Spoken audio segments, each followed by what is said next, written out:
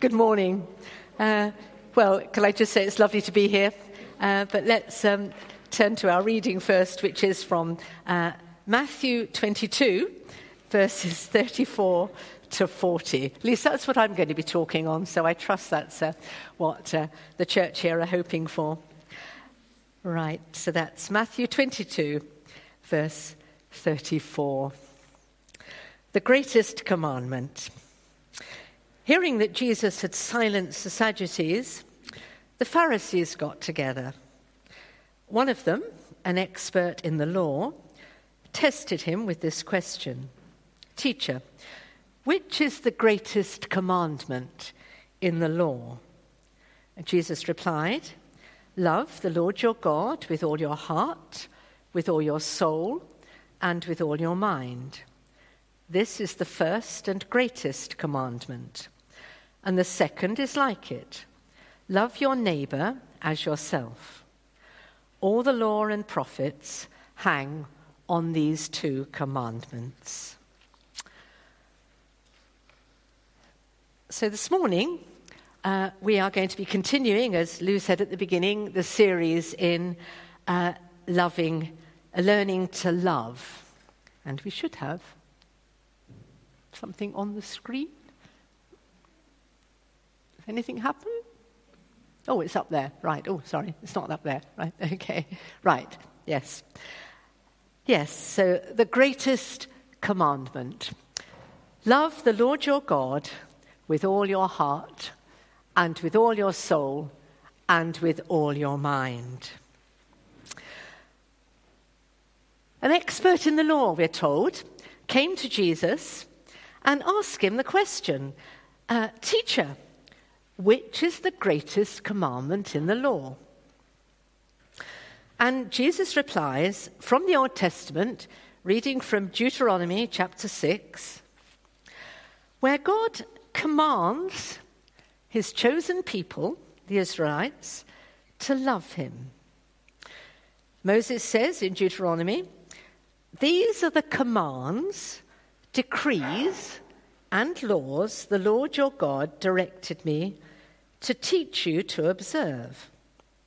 Love the Lord your God with all your heart, with all your soul, and with all your strength." Well, wait a minute. Can you command someone to love? Can you make a law that says you have to love someone?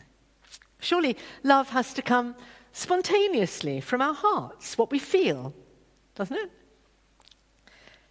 Well, that obviously depends on what we understand by the word love and how Jesus is using the word. And clearly here, Jesus is not using love in that way.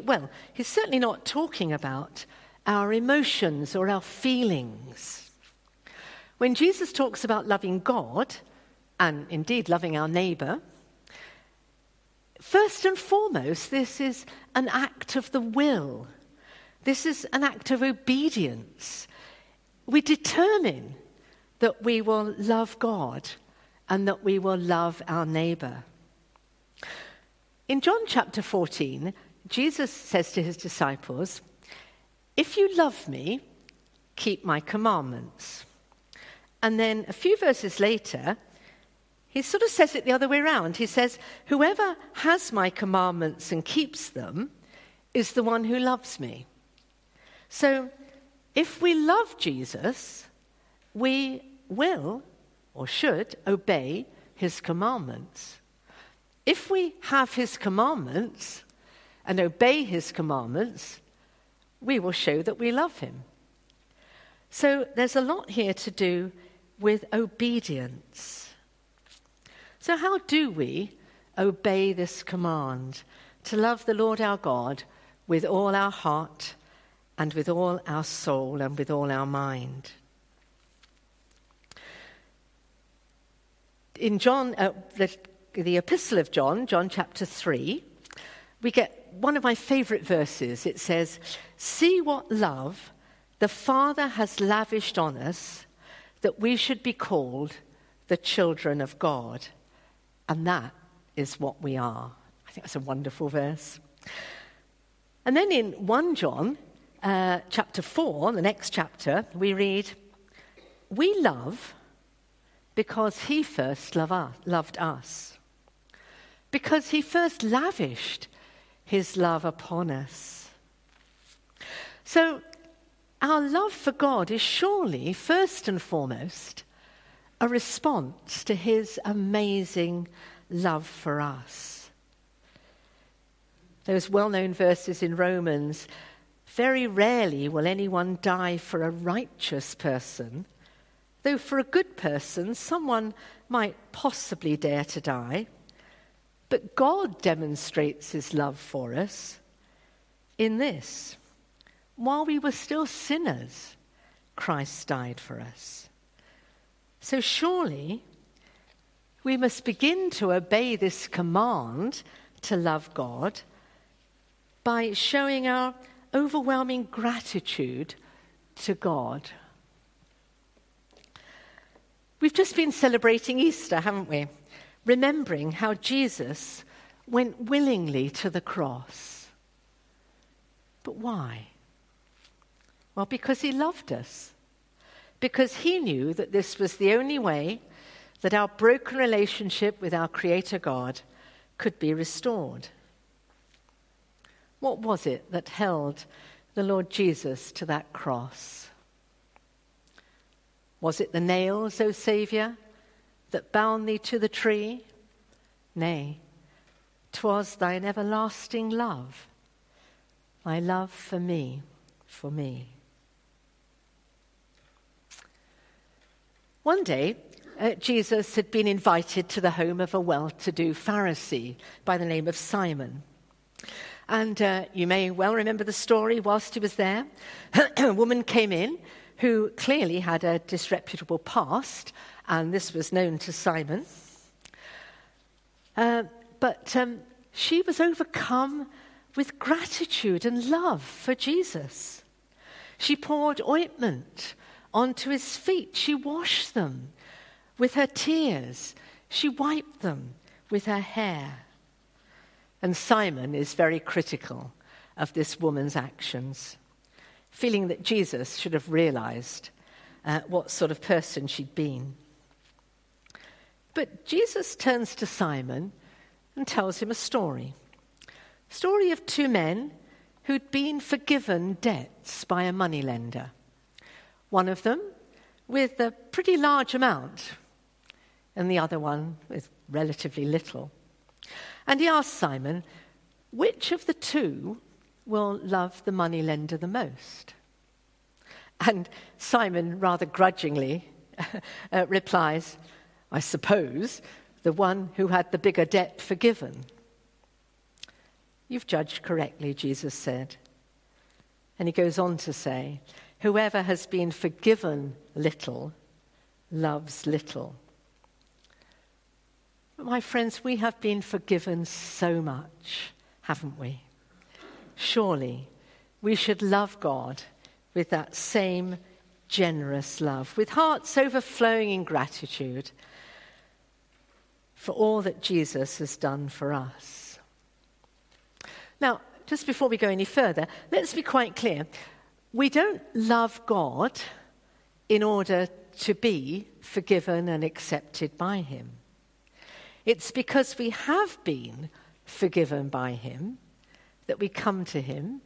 And if we've come to him and confessed our sin and asked for his forgiveness and are trusting in the Lord Jesus, then we're accepted by God. We're loved by him. And because of that, we want to show our love and our gratitude to him.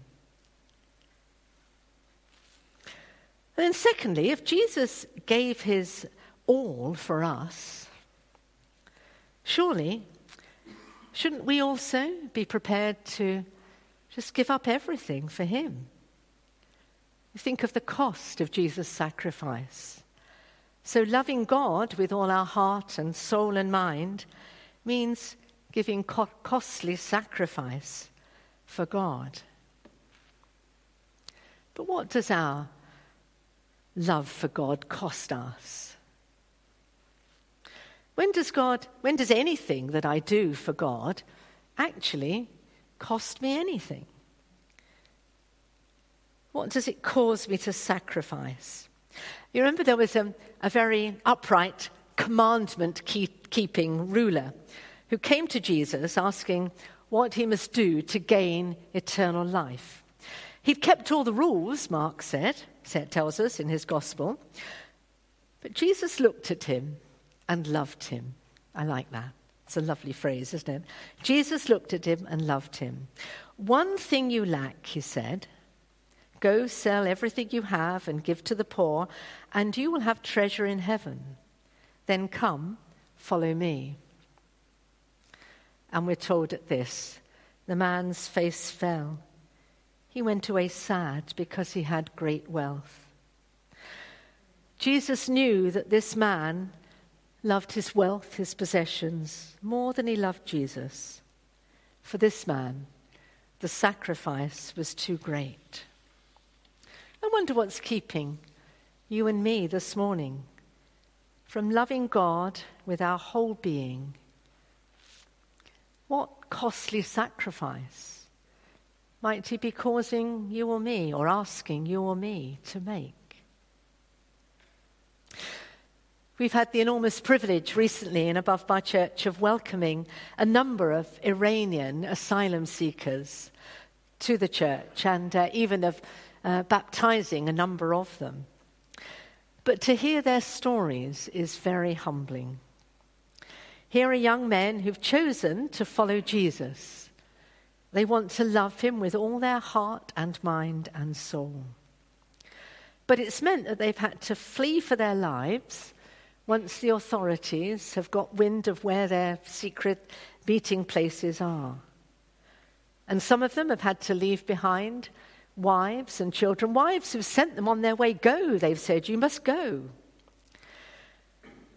Some of them have left behind large houses, lots of land, good cars, good professions, everything, in order to follow Jesus, to love God with all their hearts and soul and mind. Sorry.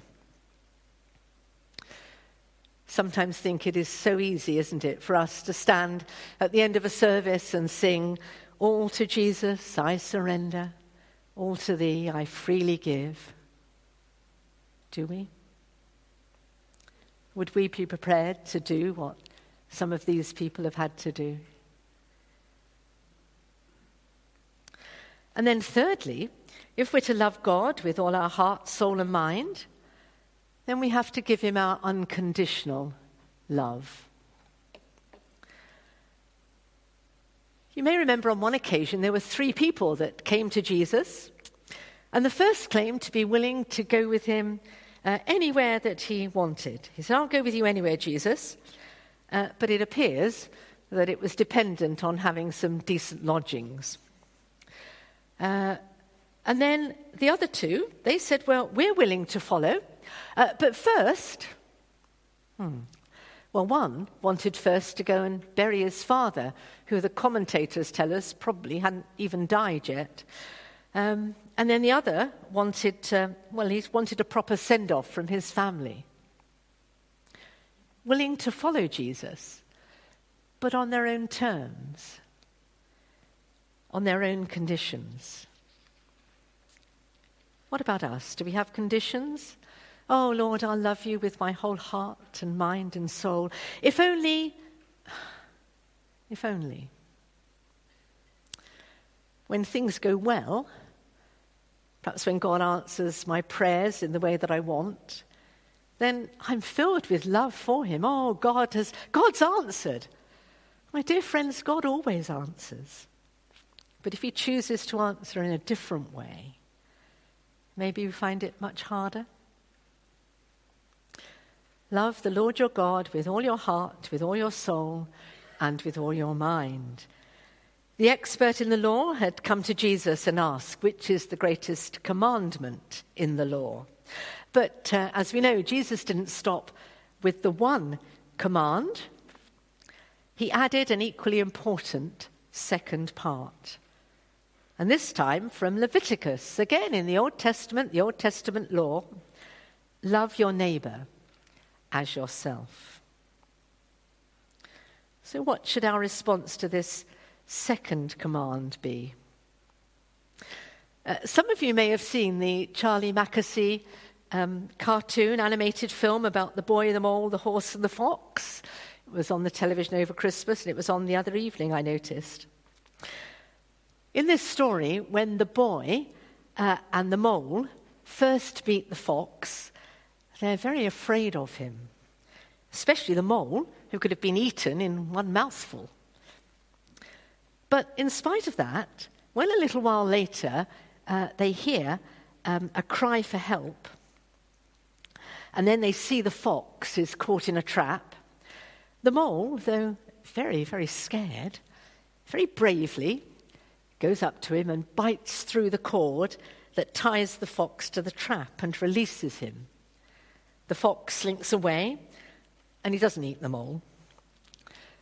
But when, a little later on in the story, the mole falls into the river and is in great danger of drowning, well, who is it that comes to his rescue? Well, it's the fox. His overwhelming gratitude to the mole overflowing in reaching out to help him. And our overflowing gratitude to God for all he's done for us should surely overflow in love for our neighbour.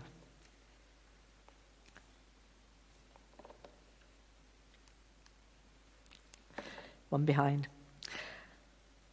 And one of the most well-known stories in the Bible is that story that Jesus told in answer to the question, well, who is my neighbour? The story we call the Good Samaritan. And you remember how a Jewish man was travelling from Jerusalem to Jericho. He'd been robbed and left for dead. And after two people who should have known better had just passed by, a foreigner, a man from a neighbouring hated people group, the Samaritans, came by. And the first thing that we read about this man was that when he saw the man who'd been robbed, he had compassion. He was moved. But he then went over to him. He reached out to him. He wanted to do something for him. He bandaged up the man's wounds, put him on his own donkey, took him to an inn, paid for him to stay there, promising to pay any further bills when he returned. If we truly love our neighbour as ourselves, then we should also be willing, shouldn't we, to make costly sacrifices for them. It cost the Samaritan money, obviously. He paid for him. But it must have cost him time too. I'm sure his nice clean robe didn't look quite so clean after he'd been to the man and bandaged him up and done all these things to him. And, he may have been late for an appointment in Jericho. Might have cost him a business appointment. We don't know. We don't know what he was going for. Could well have cost him his reputation with his fellow Samaritans. What were you doing? Helping a Jew. It could have cost him his life. I mean, the robbers may still have been lurking around. They could have killed him too. We can only speculate, but we certainly know that it was costly. It was a costly sacrifice for the Samaritan to show love to the Jew. How often have you and I heard of needs in our church family or around us?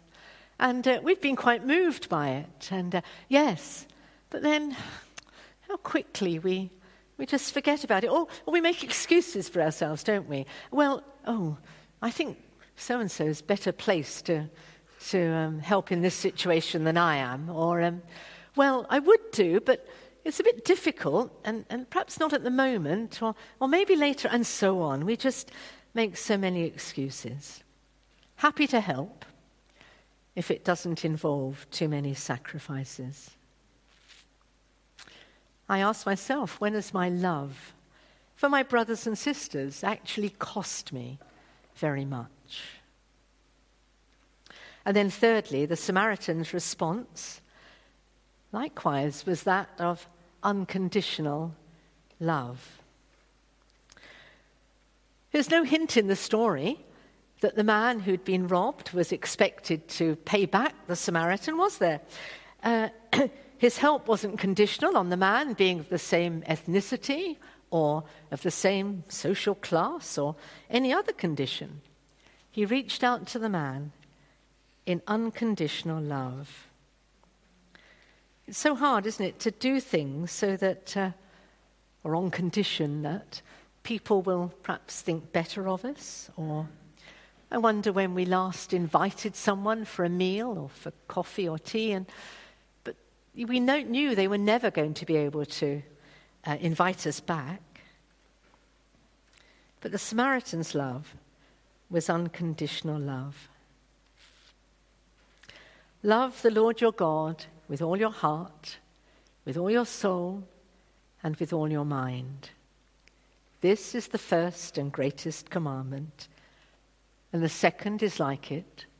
Love your neighbor as yourself. All the law and prophets hang on these two commands, said Jesus. But can we? Can we do it? Or has the bar been set too high? We can try to. We can, yes, intend to. But can we do it? My friends, this is a command. But if you're sitting there and despairing, thinking I'm never going to be able to attain to this, it's not possible, can I reassure you? It isn't. We can't. We can't do it. But then you say, well, surely God wouldn't ask us to do something that it's not possible to do. Well, yes and no. You remember the conversation, maybe, that Jesus had with his disciples after that rich ruler had gone away, sorrowful because of his great riches. Jesus looked around, I'm reading now from Mark chapter 10. Jesus looked around and said to his disciples, "How hard it is for the rich to enter the kingdom of God." The disciples were amazed at his words. But Jesus said again, "Children, how hard it is to enter the kingdom of God. It's easier for a camel to go through the eye of a needle than for someone who's rich to enter the kingdom of God." The disciples were even more amazed and said to each other, "Who then can be saved?" Jesus looked at them and said, words that many of you know well, "With man, this is impossible, but not with God. All things are possible with God." You see, if we think that we can love God with all our heart, mind, and soul, and our neighbor as ourselves, and we go out from here this morning and we decide that we're going to try harder, then I have to tell you that you're as doomed to failure as you would be trying to shove a camel through the eye of a needle.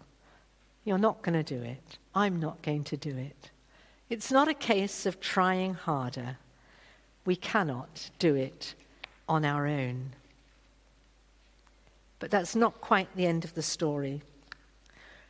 John T. Alcock, who some of you might know, he's the minister of the Globe Church in London and son of Paul Alcock, who comes to Above Bar, has written a book, and it's called Impossible Commands. And two of the commands that John T. highlights are actually these two. Love God with all your heart. Love your neighbor as yourself. And he says they're impossible. We can't do them. But of course he doesn't stop there. There is hope.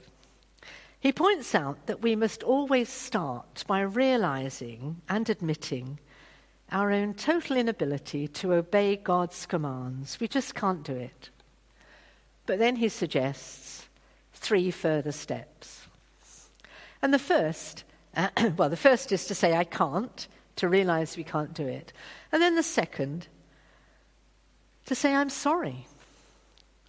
Father, forgive me that I fail so often and I just can't do it. And so often I don't want to do it. But then the third, please help me. Help me, Lord. In another part of Charlie Mackes's book, the fox, the horse, and the boy, the boy asks the horse, "What is the bravest thing that you've ever done?" And the horse replies, "Asked for help." Asking for help is not weak. Asking for help from the Lord is not a weak thing to do. It's where we get our strength. It's what it's all about. And God is waiting. He's waiting this morning. He's waiting for us to give him the opportunity to work through us. If only we'll reach out and ask him, what might he do in enabling us to go out from here, glorifying God, praising him for all that he's done, willing to give ourselves in sacrificial love to him and to those around us, unconditionally, because he loved us with unconditional love. The fourth thing is simply go and do it. Let's go, says John T. Get on with it. Do it. But in God's strength, not in our own. Let's just have a moment to ponder and to think about these things. Then I'll pray.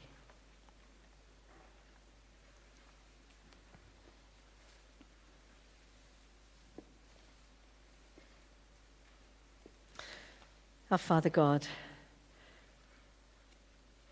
we want to come to you this morning and we want to say that we can't obey your commands. We can't love you with all our heart and soul and mind and our neighbor as ourselves in our own strength. Forgive us, Lord, for trying so often and failing. But Lord God, help us this morning to come to you and to ask again for your help. Fill us afresh with your Spirit. Empower us by his might. Enable us to go from here in your power to love you and to love our neighbor as ourselves. In Jesus' name we pray. Amen.